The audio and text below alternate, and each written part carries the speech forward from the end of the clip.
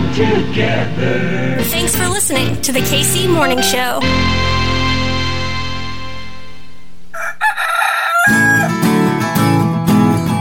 Everything's running smoothly. Yo, yo, yo! Yow! What is going on? My name's Hartzell. That's Kitty. And this right here, it's your KC Morning Show, baby! A happy Tuesday to the KC Morning host. What up, Kitty? What up on a Tuesday? A rare Tuesday appearance from the cat herself. What's the word, girl? What's up? You know what we do on Tuesdays? Do you follow along on the show on Tuesdays? You do some historical nonsense with Professor Harvey Kaye. Y'all riff. I want to say that on my phone, like, you know, if we're doing top 8s, MySpace in 2022, Yeah. he'd be like 1 or 2. What? No lower than 3. I'm just being honest. Where am I at on the list? You up there? You way up there, girl. You so up high. So on the show today, my friends, you know what we do. We take back America. Tuesdays on your KC Morning Show. It is FDR Month, and this is part 3. Very good time. Listen all the way to the end. Wink, wink, nudge, nudge. You know I like to throw in some music at the end. Kitty, you should listen to this one because I think you like the song by itself. Little Streisand, little Judy Garland. All right, I'm listening. Little Judy Garland. Yeah. Barbara Streisand. Okay. Oh, too much? Too much. Not enough? Too much. Kitty, it is a good day to be in Kansas City, and yeah, Great day. the best of days. Such a good one. Happy days are here again. You'll get that later in the show. Okay. My name's Hartzell, that's Kitty. We'll see ya in the morning. Bye. Bye.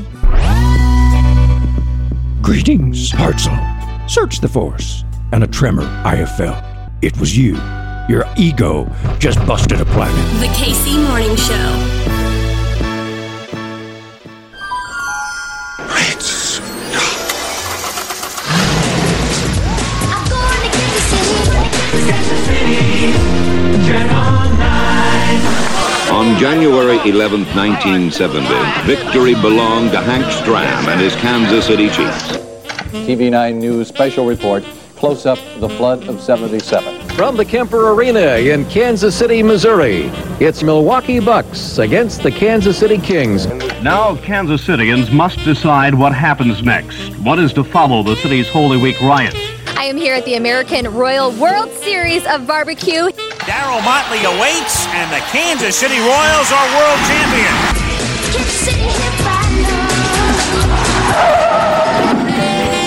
Professor Harvey Kaye, my brother, how are you today, sir? I don't know what it is. Now, we've been talking off air now for about, 6 hours already. And I don't know if it's just, the playoffs atmosphere or just the unbridled optimism. But I don't know. There seems to be a pep in both your and my step, Professor Harvey Kaye. You've been busy. It's like the resurgence of the Professor Emeritus, Professor Harvey Kaye. Well, let's face it. You're ecstatic because you're going on to the next game. No longer the wild card weekend. You're in the playoffs for real. I, however, have yet to worry like you've had to worry. This coming week, we play San Francisco Saturday night. The 49ers come to Green Bay, and they will, I hope, freeze their asses off. Yeah, what's the update from Green Bay, Professor Kaye? What's the weather like? Give us that the forecast before the game. Well, my thinking is it probably is not going to be frigid, so maybe it'll be mid-20s. Tonight, it could be dropping. And maybe they'll drop the ball. Who knows? Because I'm only slightly kidding when I say the resurgence of one Professor Harvey Kaye, because you have been busy, but I feel like we have to be busy now. The fight continues, and you're still very much in the trenches, Professor Kaye. Absolutely. Absolutely. In fact, one has to worry I don't get trench mouth. So I haven't been writing anything, but I've been talking a lot. So, I've been doing the regular run of shows, but I did something very special yesterday. I spoke at a Progressive Democrats of America, PDA, town hall, and they had a really nice turnout of a couple to few hundred people. And they had asked me to speak on the need for progressives to form a coalition to advance FDR's idea of an economic Bill of Rights for America. And you and I will get to FDR's economic Bill of Rights probably in about 2 or 3 weeks. And I don't want to jump the gun on everything, but it is the case that the FDR's economic Bill of Rights, although we in these last 30 years, until Bernie reintroduced the idea in the 2016 and then 2020 campaigns, we'd all but forgotten the Economic Bill of Rights. And it's really a shame because my parents' generation did not necessarily forget it. And they were reminded of it at various times, most especially in the 1960s by Martin Luther King Jr. And here we are talking to each other on MLK Day. King was very much influenced by Franklin Roosevelt. His father was really, I don't know to what extent he ever had the right to vote. Well, he had the right, he just didn't have the ability to vote in Georgia, if I'm not mistaken. But he did admire and did have a great affection for FDR and the New Deal. And young Martin Luther King Jr., who went off to college at the age of like 15, maybe even 14 and a half, at Morehouse College there in Atlanta, a school that had a remarkable president, very much a committed progressive to whatever extent African Americans could be publicly progressive in the Deep South at that time. The president of the college brought in for a residency, as I understand it, A. Philip Randolph, the great labor and civil rights leader who headed up the Brotherhood of Sleeping Car Porters, the great black union that was deeply involved in pushing FDR himself to sign the Fair Employment Practice Commission into being as an executive order. When Randolph came, he spoke at the college, and apparently Martin Luther King was very much impressed, not only by Randolph's commitment to the New Deal and the promise of the Four Freedoms and an Economic Bill of Rights, but he was also impressed by the imperative that black labor might play in bringing about these things and in basically making the South ever more democratic someday. So King never forgot what he learned at Morehouse and always spoke decidedly in favor of labor and civil rights alliance. And then in the 60s, when the civil rights movement was truly ascendant in the public mind and imagination, and we saw first the passage and signing by LBJ of the civil rights in 64, voting rights in 65, King, who had spoken of the need for a minority Bill of Rights or a Bill of Rights for disadvantaged people early in the 60s, when he turned in the late 60s towards the question of poverty and was seeking to launch the Poor People's Campaign in 67, 68, he called straightforwardly for an economic Bill of Rights for all Americans. And it's a piece that showed up in the Guardian newspaper. And also, after his assassination, the Southern Christian Leadership Conference, which was his organization, took that idea and promoted it. And I believe they issued a public statement and made it their own, in which they put next to each other the Economic Bill of Rights vision that King had and the Economic Bill of Rights vision that FDR had. So there is a definite link between FDR and Martin Luther King, even though during the FDR administration, as we'll point out along the way, the original legislation that FDR was seeking to advance for the New Deal, even the most powerful of the legislation, the Social Security and National Labor Relations Act, there was nothing in those bills that were advanced that specifically would have excluded African Americans from any participation in them. However, the Southern Democrats were so powerful in the South, they really never faced any significant opposition in the Deep South. So once they were elected in either the House or the Senate, they were probably going to be there for life. So basically, they would gain seniority year after year after year. So if Democrats won big, as they did in 32, 34, 36, and so on, the tragedy was that FDR had this progressive vision that was meant to be inclusive, but Southern Democrats chaired the committees. Now, they couldn't legislate on race, blatantly on race. The 14th Amendment after the Civil War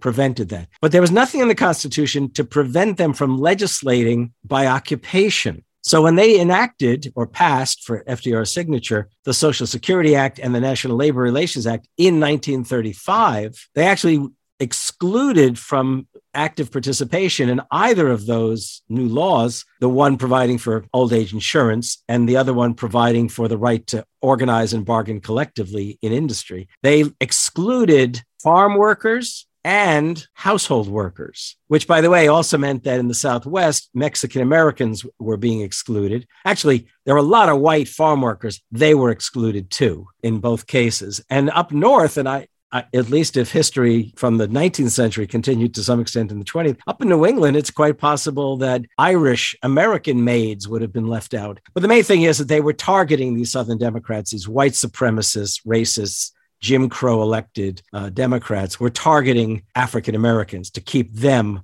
out of the benefits of these two laws. And FDR had to ask himself, do I sign these or do I demand they go back? And they might well have never been made law. And he came to the conclusion the best thing to do was to enact these and then return to them in future years. And it would be the case, I believe, by the late 1950s that the exclusions were transcended in the Truman and Eisenhower administrations. I mean, I'm not denying the racism that prevailed in much of the New Deal, but it didn't emanate specifically from the White House. I think that's key. Anyhow, Martin Luther King and his father, and in fact, the majority of Southern blacks loved FDR. They named their kids Franklin and Eleanor. Some of them named their sons Roosevelt. I'm not going to speak on behalf of Southern African Americans to assume to the degree that they were excluded, they necessarily didn't embrace FDR's possibilities. The other thing to remember is that the Works Progress Administration and other job-creating efforts in the South nationally, and that included the South, and that goes back even to the predecessors, they included African Americans. It was the case in the South, of course, that blacks and whites were probably in separate work crews. Well, even MLK said, especially towards the end there, that it was all about, the coalition building. He would mention poor whites right after he was talking about the poor black farmer. I mean, they were in the same sentence intentionally. He always said that, the Voting Rights Act and the Civil Rights Act, those were just the beginning. If anything, those were the easy parts. The March on Washington was the March on Washington for jobs. Jobs and freedom, that's right. And I will note that in the wake of that A. Philip Randolph, who had the very idea, and along with Bayard Rustin, was responsible for creating the March on Washington in 1963, which we will get to back in 1941, the effort of the first March on Washington. I'm holding this up for you to see because I don't know, nobody else is going to see it. This is the original freedom budget that A. Philip Randolph had a team of people create, which was to literally advance a massive end of poverty campaign and initiative in the 60s based on the idea of the Four Freedoms and Economic Bill of Rights. And I believe it's standing on A. Philip Randolph's and FDR's shoulders that King advanced the idea of an Economic Bill of Rights in 1968 again. And I'll just read one paragraph from King's piece in The Guardian. We need an economic bill of rights. This would guarantee a job to all people who want to work and are able to work. It would also guarantee an income for all who are not able to work. Some people are too young, some are too old, some are physically disabled, and yet in order to live, they need income. That is social democracy 101, my friends. Absolutely, you bet. And anyone who sees Martin Luther King as a civil rights activist alone is failing to appreciate the grander vision that motivated him and that he projected and that he fought for. Not merely civil rights, but economic rights as well. So many parallels, especially as we're doing this segment today on MLK Day. When you think of a figure like MLK, I've already seen all the tweets from all the corporate ridiculous accounts. They're using the same quotes over and over as they are actively trying to disenfranchise those who they claim to be so on the side for. Same thing with FDR, same thing with this radical progressive message, radical progressive change. Capital has to co-opt that because now they can put a ceiling on what we can talk about. We can go buy now at Target, Harvey, Black Lives Matter shirts. And in Joe Biden's America, he says, well, look on the TV, look at the commercials. You have interracial couples. Isn't that great? Well, no, because now Big Capital has decided what we can even talk about now. Have we had those same post-George Floyd conversations in the last year and a half? I sure don't think so. No. When I first started teaching, my first year in a full-time teaching position was at St. Cloud State University. And I had a friend who taught over in the sociology department. His name was Lee. And Lee taught intro sociology by way of the Wall Street Journal. Every day he would read the Wall Street Journal and talk about the sociology of capitalism. And he would tell his students, I'll never forget what he said. He said, in the morning, you can spit at the system in protest. That afternoon, capitalism will harness it. And that night, they will sell it to you for Christmas. Professor Harvey Kaye, my brother, on that note, shall we hop into, I guess this is part 3 now of FDR Month? Part 3 of FDR Month. We're going to talk about the first term of FDR from the period of his inauguration in 1933 to basically, but not yet, the 36 election campaign and the radicalism of his remarks during that 36 campaign. But something I should point out. So we're going to first take up the first inaugural address, which is famous. And I've titled it in the book, FDR and Democracy. The only thing we have to fear is fear itself. March 4th, 1933. Can you imagine the elections are in November and not until March is a new president inaugurated. Talk about a lame duck presidency, right? Number one. Number two, it's the case that, especially in moments of crisis, there's a sense of leaderless, rudderless kind of sense of what's going on. And FDR was determined not to step in to rescue the Hoover administration. I mean, Hoover had basically accused FDR of being too radical for America, it was like socialism or fascism, really. So he wanted to start his presidency when he became president. But on that day, March 4th, 1933, a speech which is famous as one of his most important speeches. I mean, keep in mind, everyone, the Depression has already been underway for a few years. The banks at this point, just closing en masse. Unemployment was probably hitting at least 25%, maybe for African Americans, 50%. I mean, people were losing their homes. Farmers were losing their farmsteads.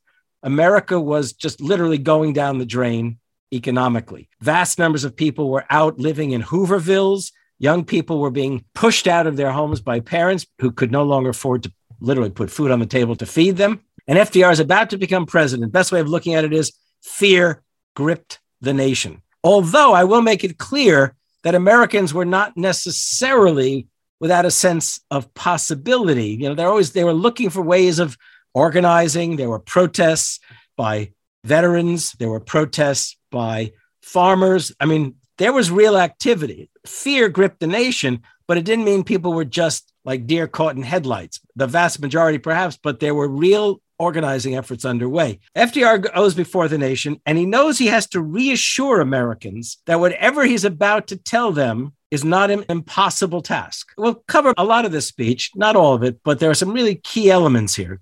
Take it away. This great nation will endure as it has endured, will revive, and will prosper. So, first of all, let me assert my firm belief that the only thing we have to fear is fear itself, nameless, unreasoning, unjustified terror, which paralyzes needed efforts to convert retreat into advance. In every dark hour of our national life, a leadership of frankness and vigor has met with the understanding and support of the people themselves, which is essential to victory. I am convinced that you will again give that support to leadership in these critical days. Yeah, I mean, he's really determined basically to tell people, don't worry, we can do this. By the way, Eleanor Roosevelt, I believe, wrote in a diary saying, there is reason to fear, but I understand why my husband said that, that kind of thing. He went on, we're going to skip ahead a bit. He went on and he said, yet our distress comes from no failure of substance. That's important, okay? It's not like we're already in the abyss, however much it may seem that way. And by the way, they were in the abyss, and he's trying to calm their fears. But he's also does something important, which you rarely see even Democratic leaders do. He points a finger at where the culprits are. Go ahead.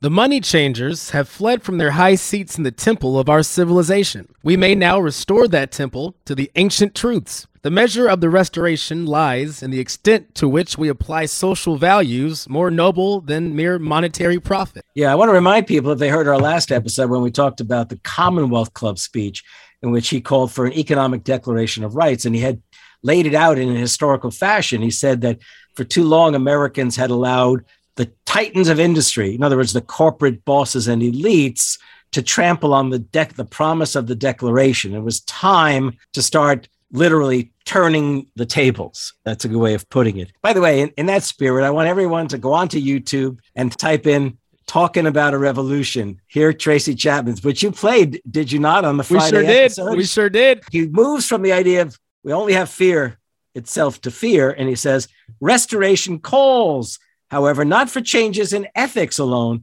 This nation asks for action, and action now. Hartzell, take that next paragraph. Our greatest primary task is to put people to work. This is no unsolvable problem if we face it wisely and courageously. It can be accomplished in part by direct recruiting by the government itself, treating the task as we would treat the emergency of a war. But at the same time, through this employment, accomplishing greatly needed projects to stimulate and reorganize the use of our natural resources. We can do this. And he calls on them late in the speech to give him the kind of support he would need if he were leading a campaign in a war. Okay, now that scared some people because they thought, wait, these fascists are taking over in Europe. Is FDR trying to lean us? No. What FDR wanted to do is he wanted people prepared for democratic discipline to make things happen. He wanted them not to get distracted by who knows what, right? But really commit themselves to this. And Americans would, in their millions, commit their labors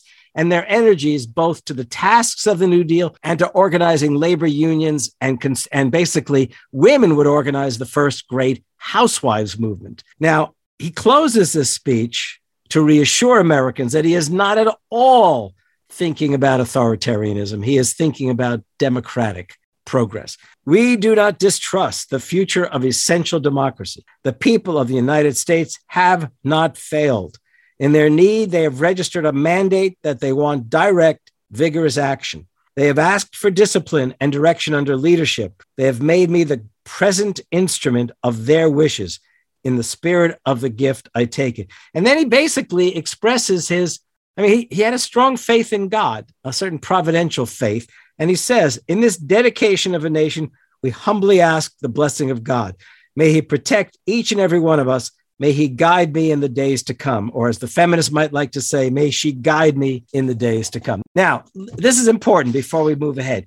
The first 100 days of the FDR administration were unprecedented. He and the New Dealers and the Congress of the day enacted the National Industrial Recovery Act, the Agricultural Adjustment Act, the Tennessee Valley Authority, the Civilian Conservation Corps, the Security and Exchange Commission, the Glass-Steagall Act, which separated commercial banking and investment banking, which, by the way, the utterly misguided, and I'm being nice, Bill Clinton signed into law an end of the Glass-Steagall Act, which basically began to pave the way to the economic and financial crisis of 2007, 8, and 9 that we never really truly recovered from. The next speech we should take up is actually the presidential statement on signing the National Industrial Recovery Act in June of 33. And I just want to point out to people, this is a very unusual act. This was going to allow corporations to actually join together and set prices together. The idea was he includes these corporations that they would be on these boards, but he also made sure that the boards had labor and consumer advisory boards to help regulate it. The company heads,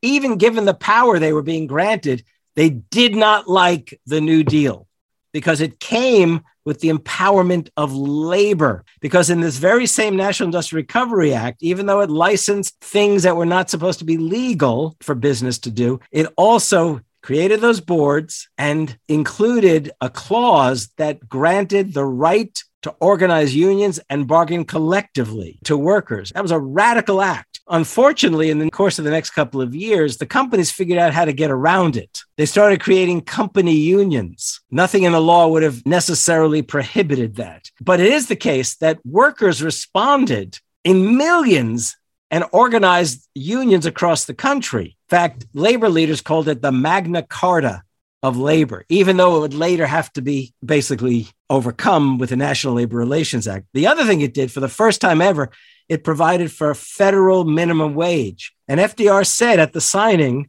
something which was a projection of his real aspirations and ambitions. It seems to me, he said, to be equally plain that no business which depends for existence on paying less than living wages to its workers has any right to continue in this country. In other words, and I won't even give away the punchline, Hartzell, read that paragraph we were talking about earlier that is in his statement that he signed. Throughout industry, the change from starvation wages and starvation employment to living wages and sustained employment can, in large part, be made by an industrial covenant to which all employers shall subscribe. It is greatly to their interest to do this because decent living, widely spread among our 125 million people, eventually means the opening up to industry of the richest market which the world has known. Now, that's the key term, living wage. He wasn't messing around. Granted, he was signing into law something that provided the first federal minimum wage, but his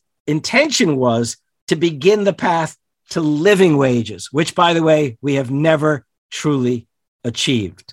I mean, FDR was an aspirational president in addition to being a radical and progressive president. Now, something else he says in the course of this statement is worth noting because it will lead us to understand the way he conducted his presidency. It is a presidency in which he wasn't the guy who was going to make all this happen. The American people were going to make this happen in tandem with him and the New Dealers. And they would have a lot of conflict between presidential administration and, working people. But the point was, in a fashion, they worked in tandem in favor of literally enhancing, extending, and deepening American democracy. But listen to what he says here. In this statement, he says, finally, this law, the National Industrial Recovery Act, is a challenge to our whole people. There is no power in America that can force against the public will such action as we require. But there is no group in America that can withstand the force of an aroused public opinion. This was his message.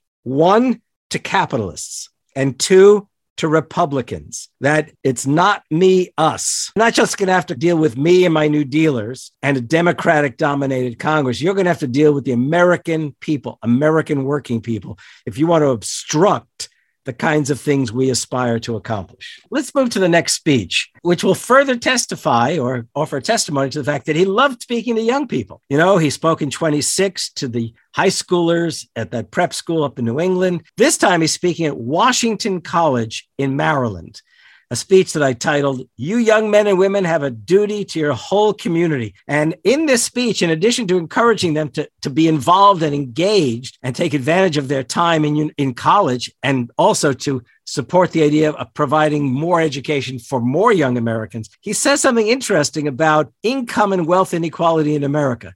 Take that paragraph. The wider we can have a distribution of wealth in the proper sense of that term, the more we can make it possible for every man, woman, and child throughout the land to have the necessities. And when they find that they do not have to lie awake nights wondering where the food for the morrow is coming from, then we shall have the kind of security which means so much to the progress and the spirit of the country. The next speech is where FDR really does tell us what's going on in this New Deal. It's already underway. Americans already love it. And that year, 1934, during which he gave this fireside chat, the Democrats, who already controlled Congress, will see an even greater control of Congress after November of 34. Now, here in June 1934, he offers a fireside chat. He presents a fireside chat in which he lays out what really are not the 3 dimensions, but the 4 dimensions of the New Deal. The first dimension was relief. The second dimension was recovery, economic recovery.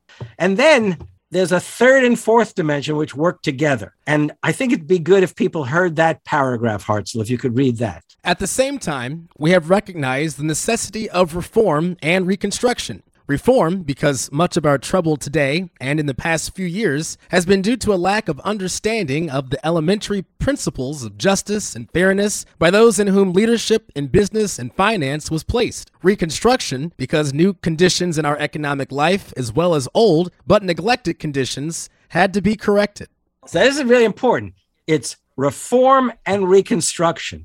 And keep in mind, he talked earlier about, in that prior address at Washington College, he talked about the distribution of wealth. So I think it'd be a good idea to note to people that he would later give a speech.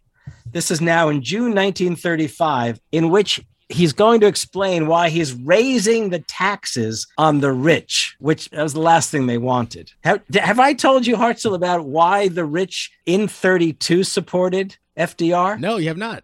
So in 1932, surprisingly enough, though obviously most rich people supported Hoover and the Republicans, there were very rich people, some of the richest people in America, who seemed to indicate a certain sympathy for FDR. I mean, they hated FDR probably, but they thought that FDR would do something that might save them from paying more taxes. I can't tell you how they voted, but it's the case that they imagined that if FDR was elected, that he would bring an end to prohibition. Now, let's face it, a lot of people went to speakeasies. The mafia got rich, basically, off of smuggling liquor. Kansas City had a huge speakeasy scene. And I will tell everyone, one of my great-grandmothers ran a speakeasy during Prohibition in New York City. But the thing is that FDR and the Democrats, they basically promised they would lift prohibition. So these rich folks, they thought, now they too had never had trouble drinking. They weren't concerned, now we'll get to drink more. It's that they figured, okay, in prohibition, and they could basically encourage a tax on every beer that working people drank. That would avoid them having to pay more in income taxes. Well, they were wrong. FDR did end prohibition, and at the same time looked forward to raising the taxes to help underwrite the New Deal operations. So in June of 1935, I titled it, "Our Revenue Laws Have Operated to the Unfair Advantage to the Few." And he states in this speech, social unrest and a deepening sense of unfairness are dangers to our national life, which we must minimize by rigorous methods. And it didn't mean he was going to call out the police or the National Guard. He said, people know that vast personal incomes come not only through the effort or ability or luck of those who receive them, but also because of the opportunities for advantage which government itself contributes. Therefore, the duty rests upon the government to restrict such incomes. How? By way of very high taxes. He made it very clear in that speech and elsewhere that the income distribution and the wealth distribution needed to be addressed, that we could not truly escape the Great Depression and the injustices that people were suffering without redistributing wealth and income in America. And you can imagine how that pissed off the bankers and the capitalists, the industrialists. And I will tell you that this time that they organized, the richest men in America organized the American Liberty League. The American Liberty League spent millions of dollars trying to turn public opinion against FDR in hopes that in 1936, they could put a Republican in the White House. Well, the problem was that for all of the millions they spent on radio shows, on books and pamphlet, and what then was the sort of YouTube of the day, film strips, the fact is they could not get a grassroots movement going. The grassroots wanted FDR. They liked the New Deal. They wanted even more New Deal. And it's also the case that, generally speaking, FDR was pursuing this redistribution. It didn't mean he was necessarily lining up the rich and reaching into their pockets and taking money out of it. It was taxing them. And Congress approved those taxes. And then, by way of the initiatives that he was creating, it was being redistributed to workers and their families. So, he did exactly what he was trying to do. And he would have done even more and more and more and more of that through his presidency when opportunity arose. So from 32,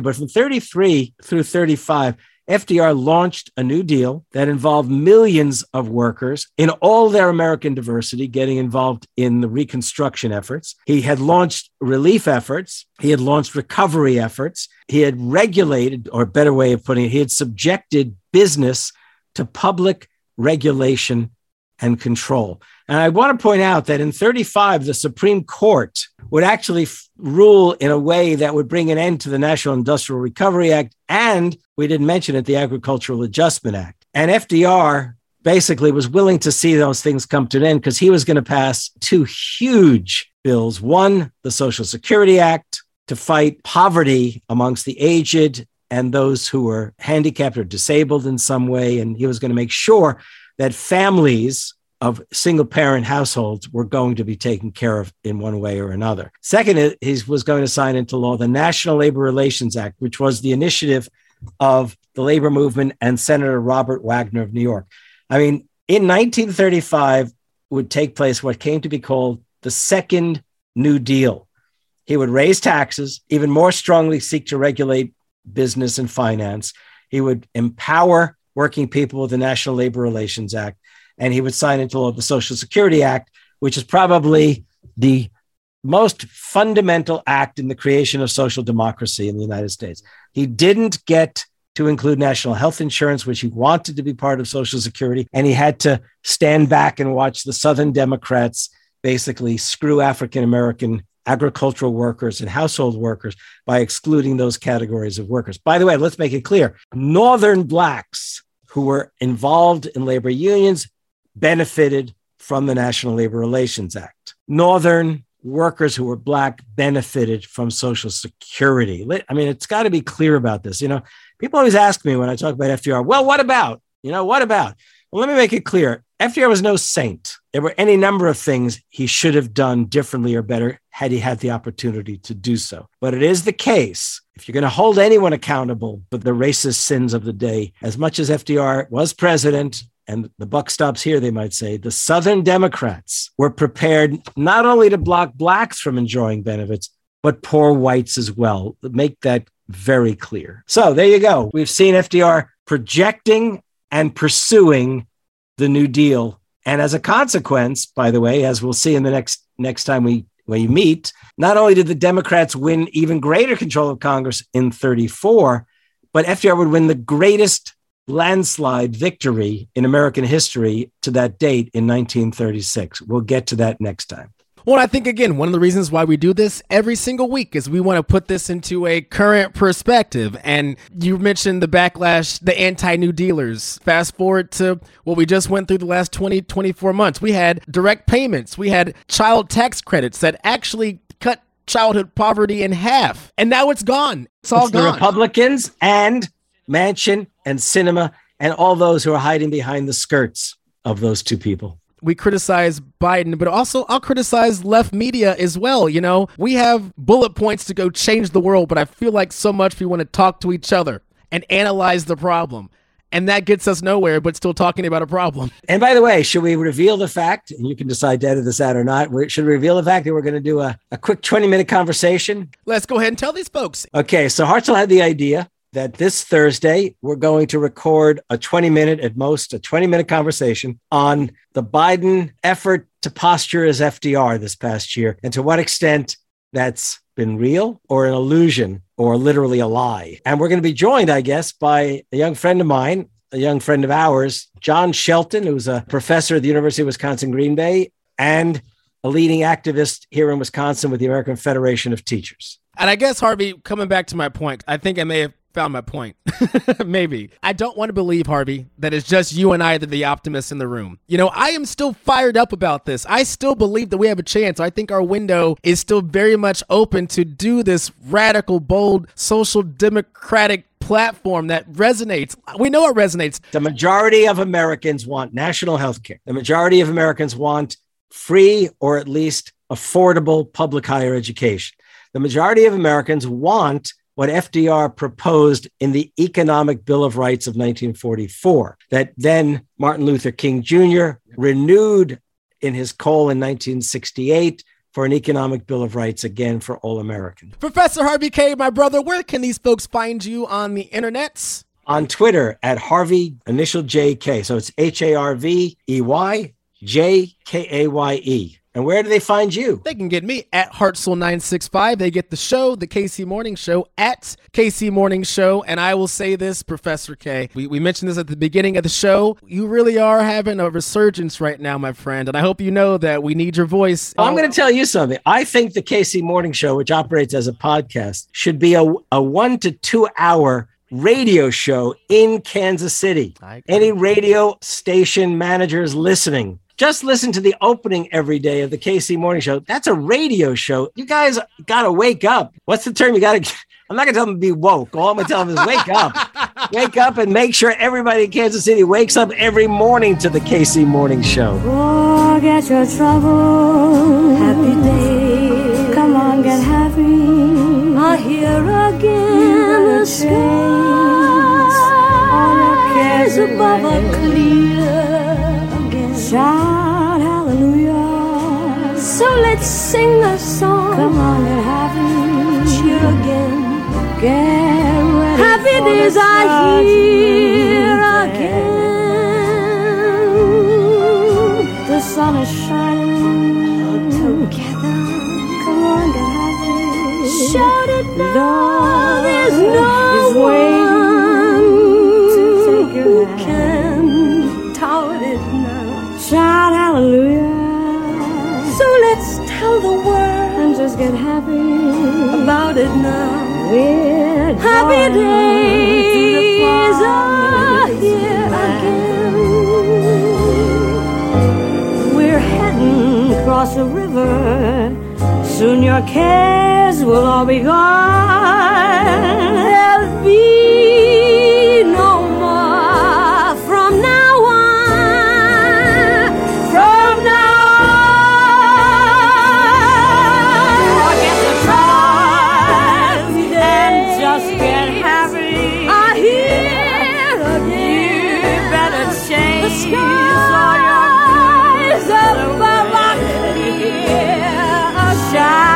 Hallelujah. So let's sing a song. And just get happy.